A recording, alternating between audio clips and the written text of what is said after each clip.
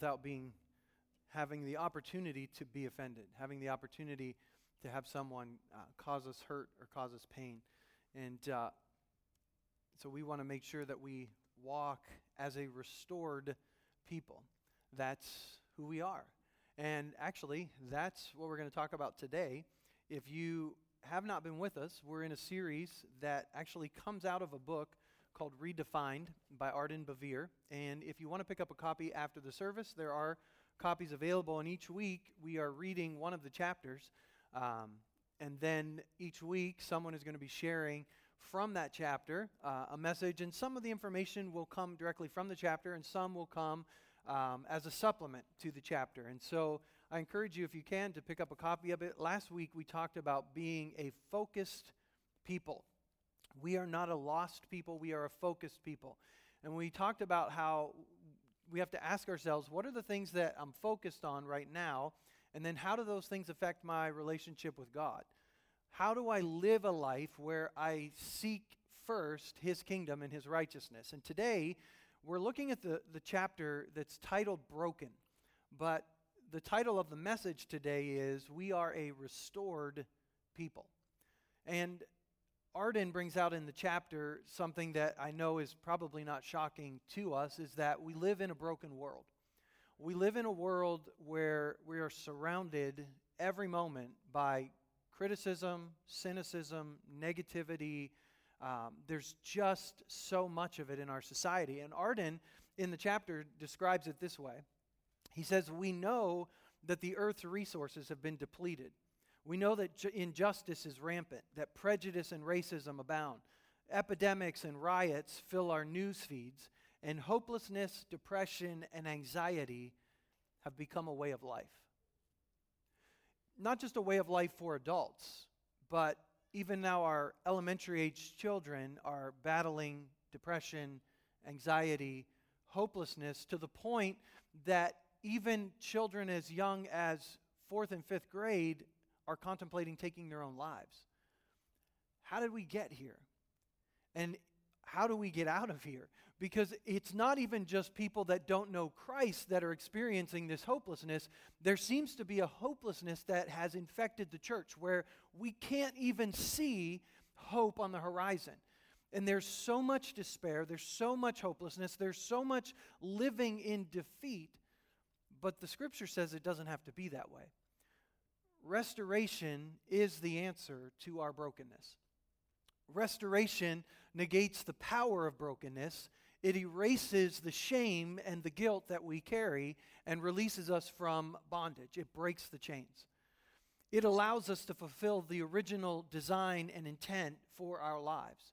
And God desires to restore every broken piece of our lives, whether that brokenness comes as a result of our own poor choices, or whether that brokenness is a result of something that's been done to us, or whether that brokenness is really just a result of what seems like just circumstances that are beyond our control. And I recognize when we talk about brokenness that every single one of us has something in our lives that has caused us pain. But we're on this very broad spectrum today.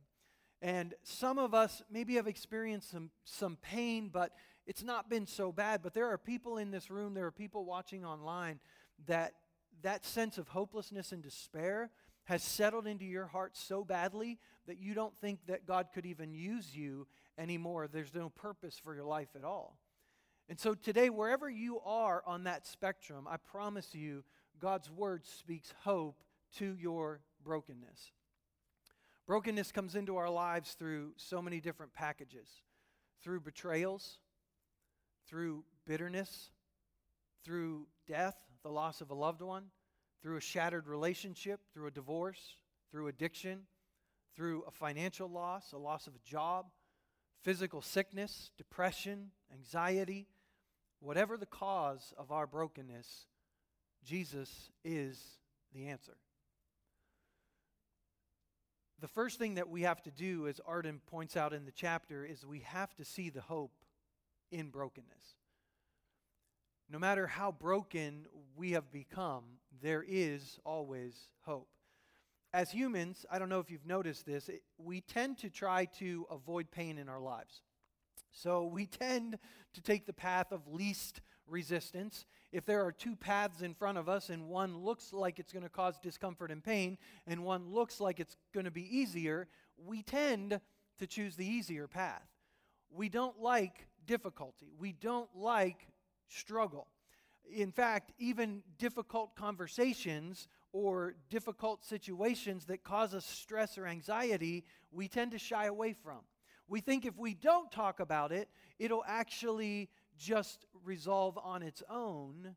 And what happens is that stress actually begins to take control over us, and it actually changes how we respond and react to situations. So we think avoiding it is the right way, but avoiding it is actually a more painful way.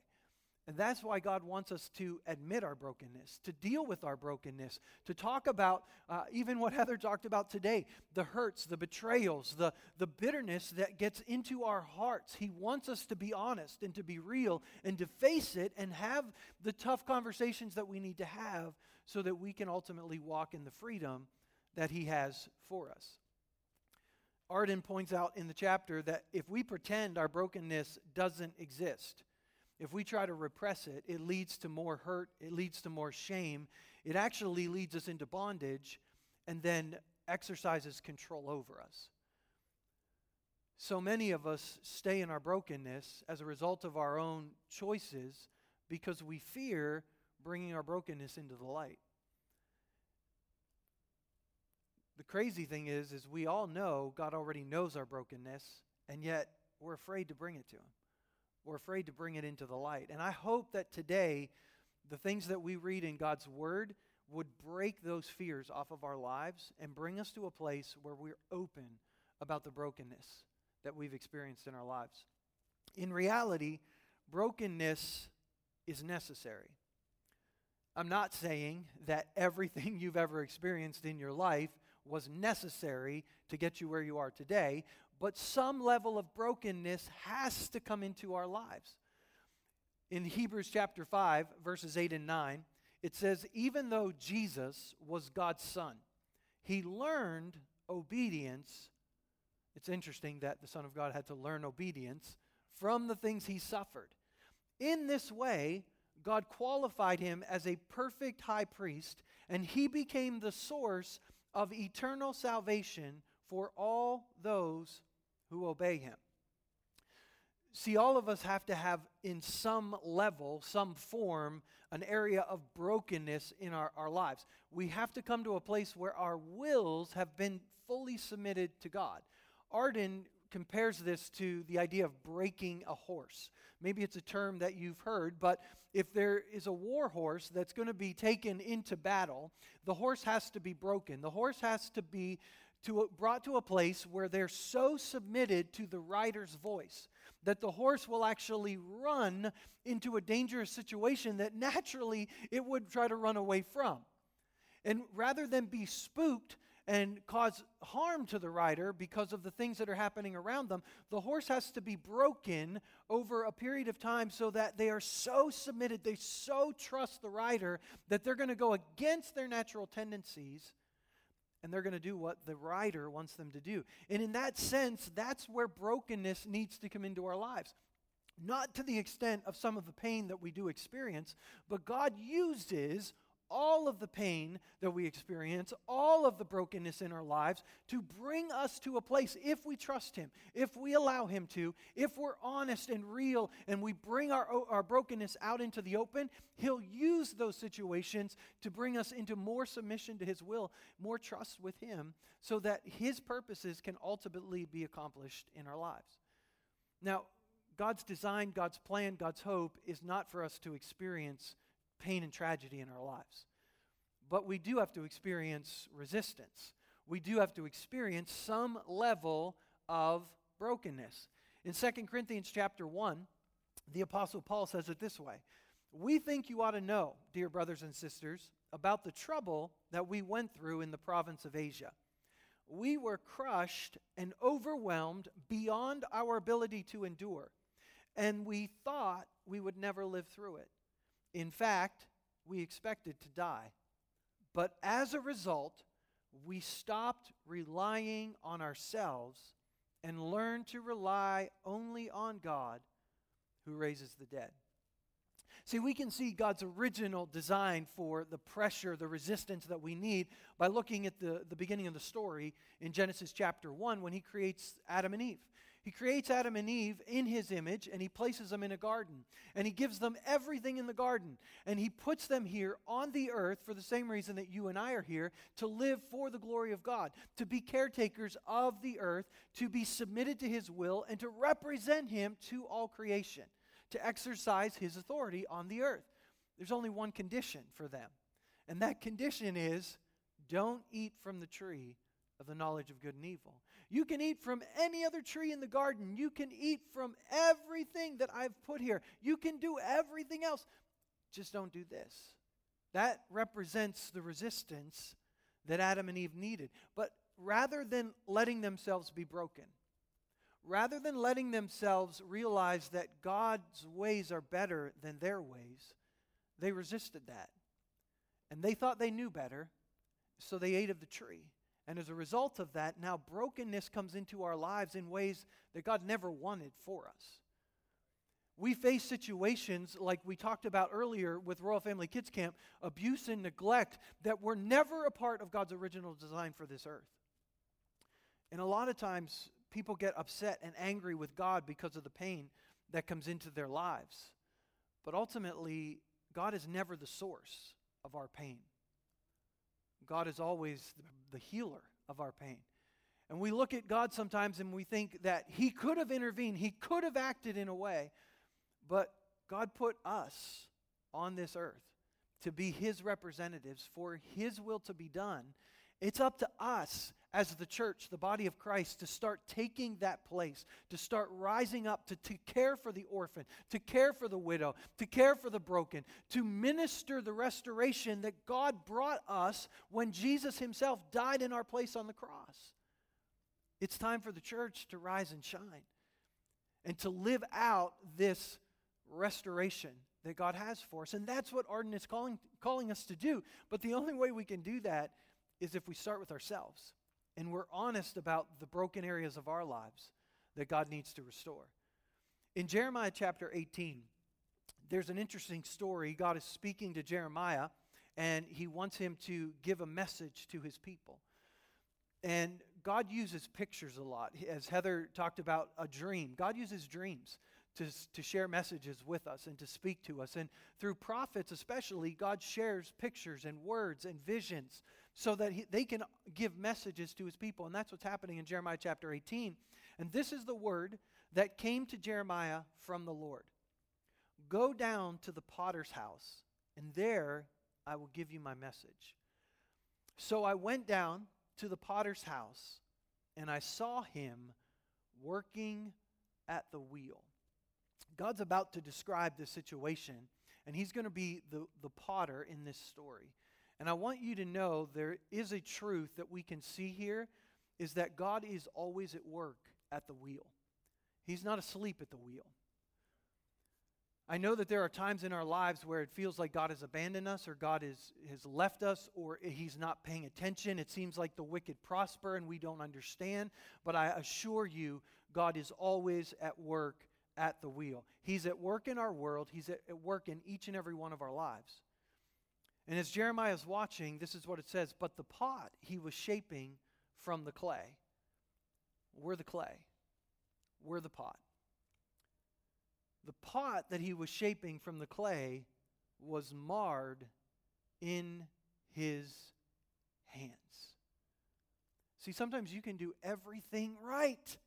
You can be right in his hands. And yet something happens in your life and you become marred. Not because of what the potter did. It doesn't say the potter marred the clay. The clay became marred in his hands. There's the hope of brokenness. You're in his hands. Whether you've become marred because of your own bad choices, whether you've become marred because of the choices of other people, whether you've become marred because of the circumstances of your life that you had no control over, you're in his hands. I referenced earlier a scripture that Paul uses in the book of Acts to say that God has done all of these things. He's given us the Bible. He's given us Jesus. He's done all of these things in hopes that we would find Him. Yet He's not very far from any one of us. Even those that say to God, I don't believe you exist and I don't want anything to do with you.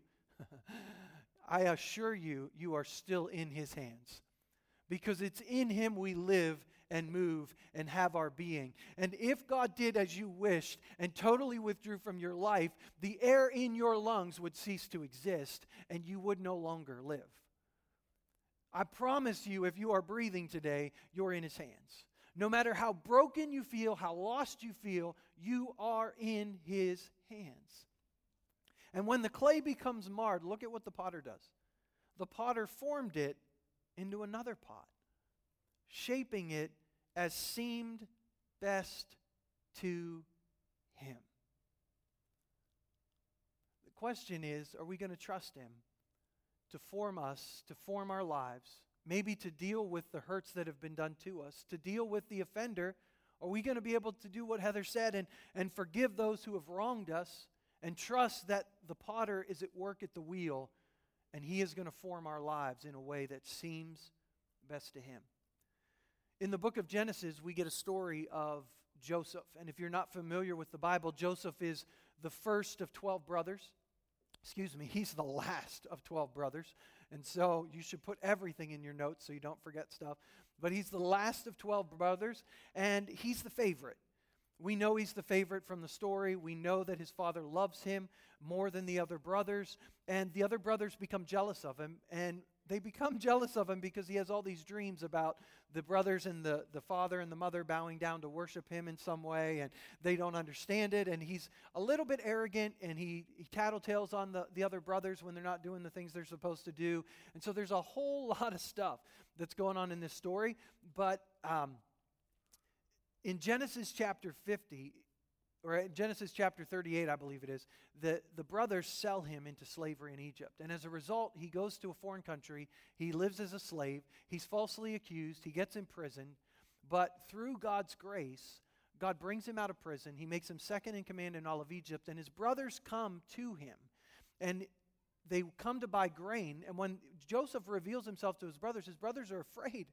Because, I don't know, put yourself in their shoes for a second. This is the little brother that you sold into slavery and told Daddy was dead, and now Dad is dead, and you're a little concerned that little brother, who's second in command in all of Egypt, is going to get even with you. But luckily, Joseph had already submitted his brokenness to the Lord. Because look at what he says in Genesis chapter 50, verse 20. You intended to harm me. See, it's not like, you guys just didn't know what you were doing. You intended to harm me. But God intended it for good. To accomplish what is now being done, the saving of many lives. And we can look at this story, and we can even look at what Joseph is saying here, and we could think, man, so God's the reason that Joseph got sold into slavery? No, God would have found a way to get Joseph where he needed to go. But God knew the hearts of his brothers. God knew what they were going to do to Joseph. God knew what was in Joseph's heart. He knew the entire story. He knew Potiphar's wife. He knew where Joseph would end up. It wasn't his best design. It wasn't his design at all. But God used the free will of others to bring Joseph to a place where Joseph needed to be in order to save the lives of others. And if you and I will trust God with our stories, we'll trust God with our hurts and our pains and our mistakes and our brokenness, God can use our brokenness to bring life to others in the same way that He did for Joseph. In Romans chapter 8, verse 28, it says, we know that God causes everything to work together for the good of those who love God and are called according to His purpose for them. That verse does not tell us that everything that happens in our lives will be good. But it promises that if we live called according to the purpose God has, we trust that He's at the wheel. We trust that even though our lives right now look very marred and very broken, He's at work. And I can trust Him. He will bring good out of every circumstance that we face. In 2 Corinthians chapter 4, verse 7, Paul says, we have this treasure, we have this hope, we have this message about God in jars of clay to show that this all-surpassing power is from God and not us. Later on in chapter 12, this is what God says back to Paul. My grace is all you need. My power works best in weakness. So Paul says, so now I am glad to boast about my weaknesses, so that the power of Christ can work through me. That's why I take pleasure in my weaknesses, in the insults, the hardships, the persecutions, the troubles that I suffer for Christ. For when I am weak, then I am strong. Now, Paul's not advocating us to go looking for hardship. He's not asking us to go try to put ourselves into situations where people can mistreat us. But I promise you, if you plan to live called according to the purpose of God, trouble will find you. You cannot live on this earth without experiencing pain and hardship. It's not possible.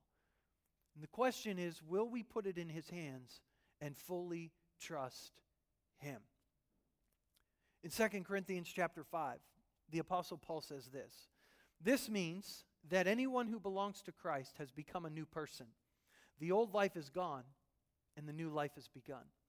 See, many times when we come to faith in Christ, when we put our trust in Him, we sometimes get this idea that He's going to make all things new to mean that He's going to hide the brokenness of our lives. He's going to repair all the cracks and all the memories are going to be wiped away and all of the feelings. I forgave that person today. And so if you expect that the moment you walk out this door that you're not going to have feelings of anger, hurt, bitterness, like those things are going to keep coming back until we just learn to keep surrendering them over and over. And as Heather said, we remind ourselves, no, I've forgiven that person.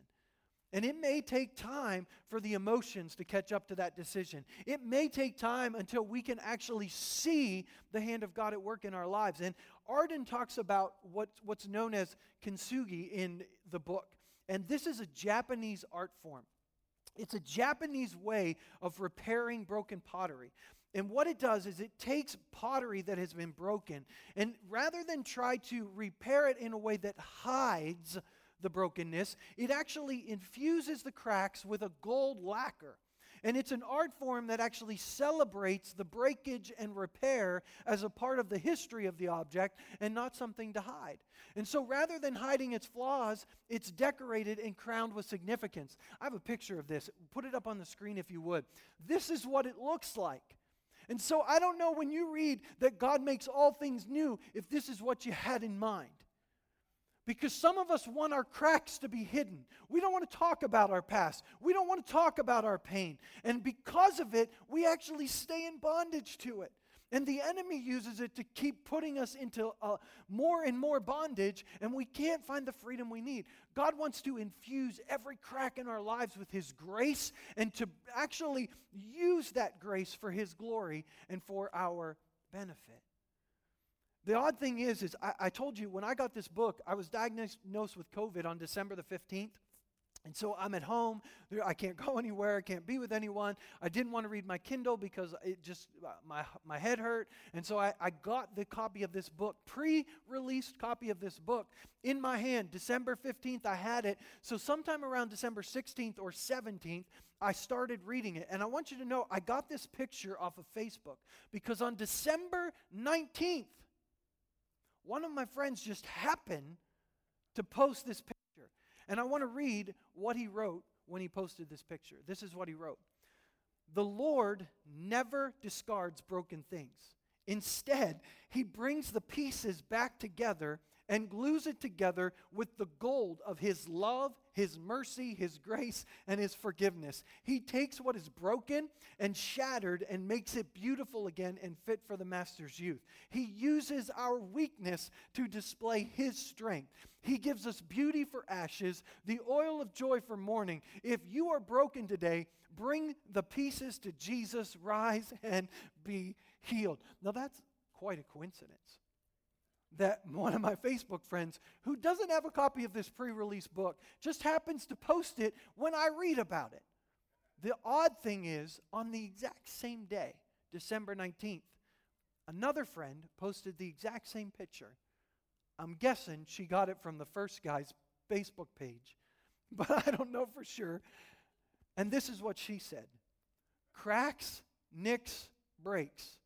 These are all the things we don't want to see in our bowls or plates when we go to use them.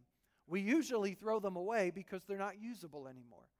However, the same is not true of our personal lives. We think because we have a few nicks or cracks that we're no longer usable, but this is not true. There's a process that is used by the Japanese that fixes the cracks by placing gold in them. It makes them stronger than before. This is what God does with our cracks and our nicks. He places a stronger substance in there to hold us together. Himself. You become even more usable because of the strength that comes from God in you. Never allow your mind to place you unusable in the garbage. God has a plan for you. You are amazing and a usable vessel. Wow, that's a heck of a coincidence that these people are talking about an art form that I had never heard of till I picked up this book. There's a message that God wants this generation to hear. You may see yourself as broken, but God's got a plan to put those pieces back together. And you may wish that you could hide some of those cracks, but He is going to use every single one of them to take what was meant to destroy you, not only use it for your good, but for the salvation of many people around you.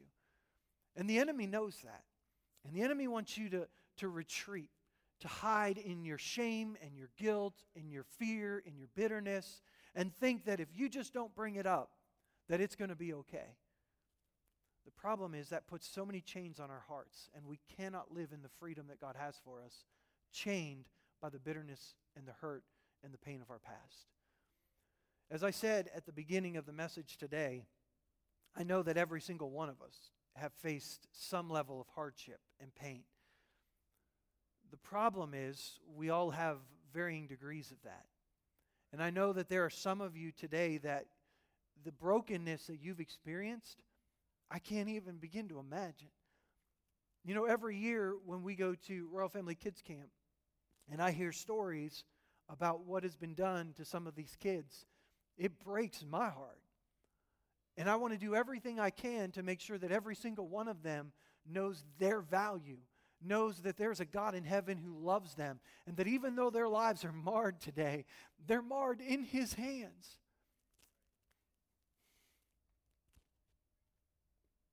Whew. And hiding it or hiding from it will never bring restoration to our lives. Exposing it and letting God deal with it and letting God pour His grace and love into those cracks, that's what brings His freedom. Whatever cracks that you have, whatever brokenness you feel, it is not the end of your story. In 1 Peter chapter 5, Peter says, "And the God of all grace, who called you to His eternal glory in Christ, after you have suffered a little while, will Himself restore you and make you strong, firm, and steadfast." We can be restored. The question is, which narrative are we going to trust? Are we going to let our cracks be highlighted with the gold and the grace of God, or are we going to try to keep hiding them? Are we going to bring them into the light today and say, God, I need your restoration? That's going to mean facing the pain of our past mistakes. For some of us, we need to stop blaming other people in our lives for our poor choices. We need to take ownership of some of our poor choices, and we need to admit those mistakes. It's easy to blame a spouse. It's easy to blame a parent. It's easy to blame a boss. It's easy to blame someone else for the bad decisions that we've made because of what others have done to us, but there's no freedom in that. And I know it's hard for us to admit at times that we've made those mistakes, but we've got to bring those things into the open. We also have to face the pain of our past betrayals and abuse. We need to refuse to hold others in that place of bondage, and we need to release that. We need to offer forgiveness. Forgiveness and restoration are not the same thing. we're called to forgive those who have wronged us. But your relationships may not be able to be restored instantly. For those of you that are in this room that have been removed from an abusive situation, you desperately need to offer forgiveness to those who have abused you, but you do not need to put yourself back into a relationship that's going to continue to bring further abuse to you. There needs to be steps of restoration that the other party makes in order for you to be restored to a good relationship, but the forgiveness aspect is in your lap. It's a choice that you make to release them. The Scripture says, vengeance is mine, I will repay. If we release to God the offenses that have been done to us, God will handle them. And trust me, He can handle them. But He's not going to handle them in a way that just brings retribution to that person. He wants the salvation of that person. One of the hardest things, I think, for our culture to wrestle with right now is what to do with abusers. Almost all of us in our society recognize the pain of abuse. We recognize that when children have been sexually abused or verbally abused or physically abused, we want to protect them. There are not many people in our society that don't want to protect children in those situations. But where we really need to grow as believers is how we let our emotions run towards the abuser. We never let abusers off the hook. If you abuse another person, our society has laws that you have to face. But we have to be careful how we walk out restoration. Because God wants restoration not only for the victim of abuse, He wants restoration for the abuser. And that's a tough road to walk in our society. It's even tough to talk about. And for me to choose the words that I need to use to even put that out there. But God doesn't see the abuser the same way that you and I do. He sees them as broken. He sees them in need of His grace and His mercy and His love. And He's called us as His people to offer that same love and mercy and grace to Him. We have to stay in hope. No matter how broken our lives become, no matter how broken our world becomes, we need to stay hopeful. There is a God who continues to be at work at the wheel. And I know it's easy to get on Facebook today, and it's easy to watch the news today, and it's easy just to listen to the conversations at work today, and to allow ourselves to get sucked into this. The world is so tragic and so bad, but God is at work at the wheel. And He has put this gift of restoration in our lives for us to put it on display everywhere we go. To infuse our cracks with His grace, His love, His mercy, His forgiveness, His hope, so that you and I can be on display for others that need that same grace and same mercy and same hope infused into the cracks of their lives too. My hope today is that every single one of us learns to live free from shame, from guilt, from bondage, from pain, from hurt, even from the expectations of others. That we bring our brokenness into the light today. I want you to just bow your heads where you are. And I know that, again, every one of us has faced brokenness, and I have no idea the brokenness that you faced. I know this. I know that some people are really good at putting on a happy face. And there's a lot of brokenness on the inside of your heart. Just this week, we were meeting with leaders, and I referenced a meme that I had seen many years ago. And it shows up on my Facebook feed every once in a while. It showed up again this week. And the meme is what we think depression looks like. And it shows someone wearing all black, dark makeup, dark fingernails, dark everything, and it's just dark. And that's, in our minds, what we think depression looks like. And then it shows another picture and says, but here's what depression really looks like. And there's a picture of Robin Williams. Robin Williams was famous for making people laugh. if you let yourself, even in interviews, even when he was on places like The Tonight Show or Late Night with David Letterman, and just always a joke and always a cut-up, but that's a coping mechanism for what's really going on inside sometimes. And we can use jokes and laughter and trying to cover up what's going on the inside. And tragically, Robin Williams took his own life because of the depression that haunted him day and night. And so I don't know where you are today, because you look good on the outside. You got a smile on your face. Hey, you're in church today. But you could be covering up a lot of pain, a lot of hurt, an addiction, some type of abuse, whether mental, physical, sexual.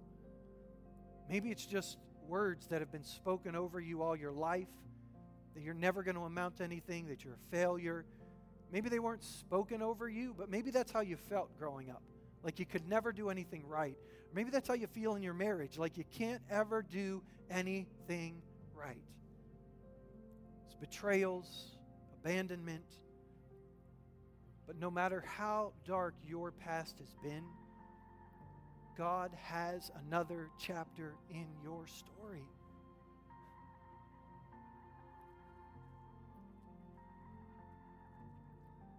And some of you maybe even feel guilty because you've blamed God. Can I tell you? He's big enough to handle that. And He doesn't even hold that against you. He stands today with open arms, working at the wheel, forming you, wanting to form you into what He sees best. He is not the author of your pain, but He will use every bit of it to bring good to your life and to bring hope and restoration to those around you, if you let Him. But today it's up to you. It's up to you to break its control over you by surrendering all of it to Christ. If you've never surrendered your life to Christ, you have to start there. But for some of us, we get really good at going to church all our lives, even reading our Bible and following Jesus, but there's stuff that we just haven't surrendered to turn over to Him. Turn it over to Him today. In just a moment, I'm going to pray with you. And I'm going to ask you to do what Heather did. I'm going to ask you to put your hands out. And I want you to imagine, as you put your hands out in front of you, I want you to imagine everything that you need to put in your hands right now. Every broken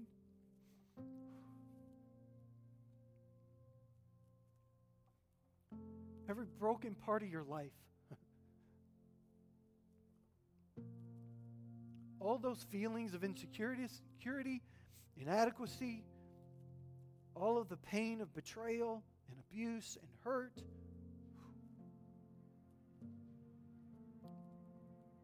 And I wish I could tell you that the moment you walk out of this room today, it's just all going to magically disappear.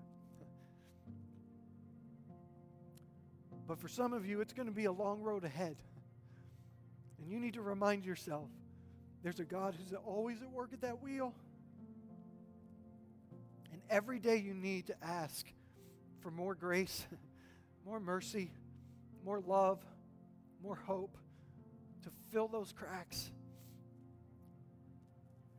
For some of you, you need to find a community of believers. And I'm not just talking about a church to belong to. I'm talking about even one or two other people that you can really open up to. You can share what's going on in your heart, that are going to help keep you in hope. They're going to help remind you of who you are. And they're going to challenge you when you try to be self-sabotaging. Because we are a restored people, not a broken people.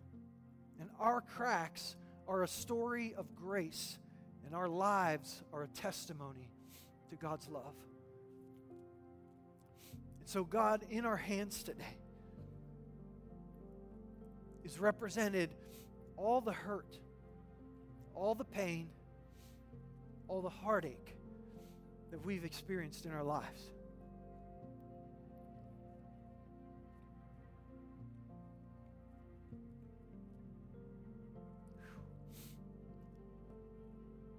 Father, some hands today are really full.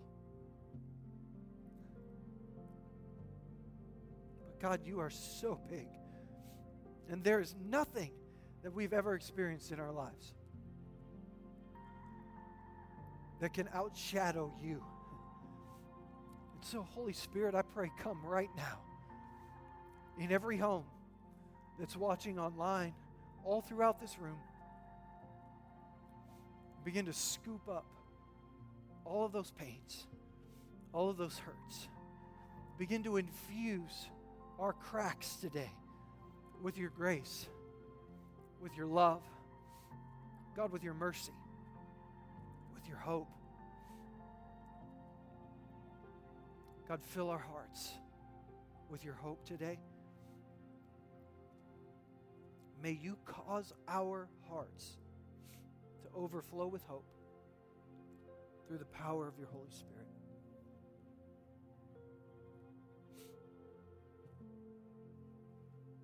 Father, we trust you. We trust that you're at work at the wheel. We trust the story that you're writing for our lives. Today we make the choice to forgive those that need to be forgiven in our lives. God, we choose to forgive ourselves, even for the bad choices that we've made that sometimes haunt us. The words that we didn't say just right that caused pain. The actions that we've committed that led to brokenness in the lives of others. God, we refuse to carry it anymore. Give us grace to forgive ourselves today. God, we let go of the desire to control, to make circumstances work out on our behalf, to prove ourselves right. God, we release it all today. We trust you. We trust you. Thank you for staying at the wheel.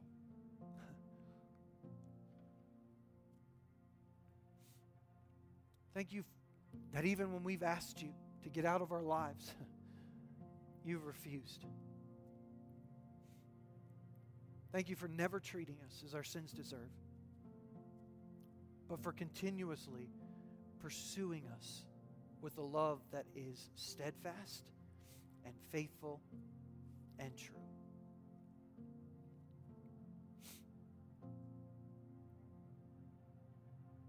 We love you, God.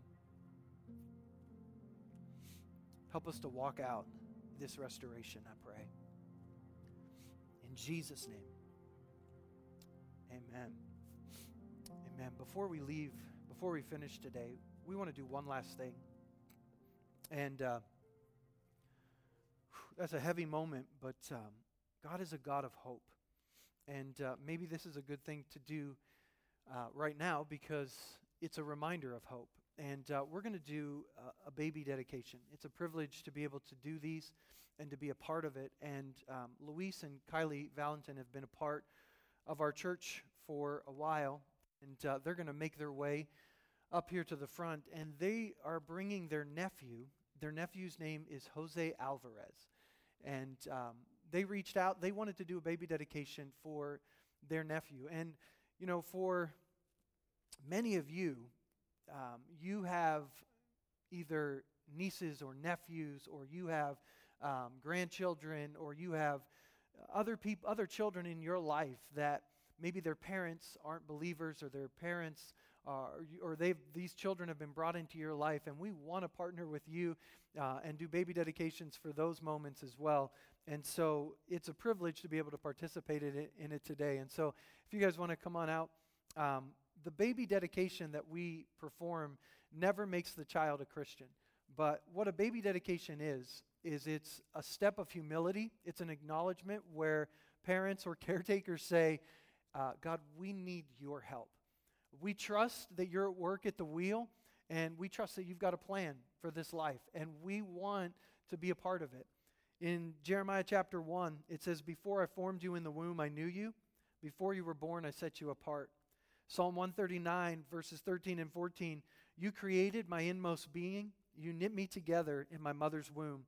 And all the days ordained for me were written in your book before one of them came to be."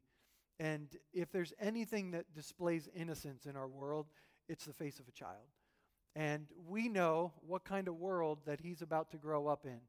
And this is why a dedication is so important, because it's the humble beginning that says, God, we need your help, we need your grace in every situation. And of course, the primary care and responsibility rests on Luis and Kylie. And the scriptures say this to you: "Train up a child in the way that he should go, and when he is old, he will not depart from it. Bring him up in the training and the instruction of the Lord. Teach him God's commandments diligently. Talk about them when you sit down, when you walk, when you lie down, and when you get up." Luis and Kylie, as you engage in that task with joy and peace, I pray that you would earnestly seek God daily for his wisdom, for all the events that are going to occur, all the decisions that will need to be made, and all the needs that will need to be met. James says, if you lack wisdom, ask of God, and he will give it liberally. So may you also daily give thanks to God for Jose, for the love, the joy that he brings to your home. And then as he grows, I pray that you would earnestly strive to spend adequate time with him to help develop a strong moral foundation for his life and an awareness of the lordship of Jesus Christ and his abiding presence. So in the sight of God and in the presence of witnesses, do you recognize that Jose is a gift from God, and do you thank him and glorify God for the gift of Jose? Do you accept the joy and responsibility of parenting, promising to give proper love and care to Jose throughout his life? And with God's help, do you commit to teach Jose the fullness of God's word and demonstrate through your own example and witness what it means to love God with all your heart, all your soul, and all your strength? All right. There's another agent of influence that's represented in Jose's life, and that is the church, the body of Christ. So I'm going to ask you to stand with me, and I want to charge you in your responsibility toward Jose. I charge you as a body to do all that you can to provide and support a place of worship in this community where Jose may hear the full counsel of God's word. I urge you to be faithful in offering your ongoing love, support, prayers, and encouragement for this family. And I charge you to covenant before God to set an example by your lives and maintain an atmosphere in our church which will inspire him to trust in Christ as his Savior and his Lord. If you accept this responsibility, respond by saying, "We do." All right. Let's pray. As we pray for them, would you just stretch out your hand and let's pray for this couple and for Jose today. And so, Father, we know that children are a blessing from you, and however they come into our lives, God, we are so grateful that you have brought into Jose's life Luis and Kylie. God, we are thankful that they have in their hearts, God, this humble declaration that they need your help. They need your grace. God, that we live in a world where there's so much pressure, there's so much anxiety and fear and immorality and ungodliness, and they need your grace for the decisions that need to be made, and God, for the grace that it just takes to raise a child in this generation. And so I pray, give them the wisdom that they need. God, give them grace to speak life over Jose's life. I pray for dreams and visions, God, to come to them, to know the purposes and the plans that you have for this young boy. God, that you would, God, put in their hearts the things to pray, to speak, God, to live over him. I pray that on days when they struggle, on days when they make mistakes, God, on days when they act or say things that they shouldn't, may they model the humility that it takes to repent, to ask for forgiveness. God, to be the type of influence that's going to lead this young boy, God, to know you and to honor you in every part of his life. God, today we pray over Jose. God, we know that you have purposes and plans for this young boy. And God, we just ask for every single one of them to come to pass in his life. God, that even from this young age, I pray that he would learn to hear your voice. God, that like young Samuel, that heard you speak and call his name, God, that he would recognize your voice. God, fill his mind with dreams and visions and plans, purposes for who you are. God, protect him from the type of abuses and the type of schemes and plans that the enemy would try to bring to sidetrack your plans for his life. But God, in every way, we just pray that you would infuse every part of his life with your grace, your mercy, your love, and your hope today. And we pray it in Jesus' name. Amen. Amen. Thank you for sticking around and participating in that with us. God bless you as you go. Our hosts are going to come and dismiss you by row. If you cannot social distance, again, we just ask you wear a mask when you can't and social distance when you can. God bless you as you go today.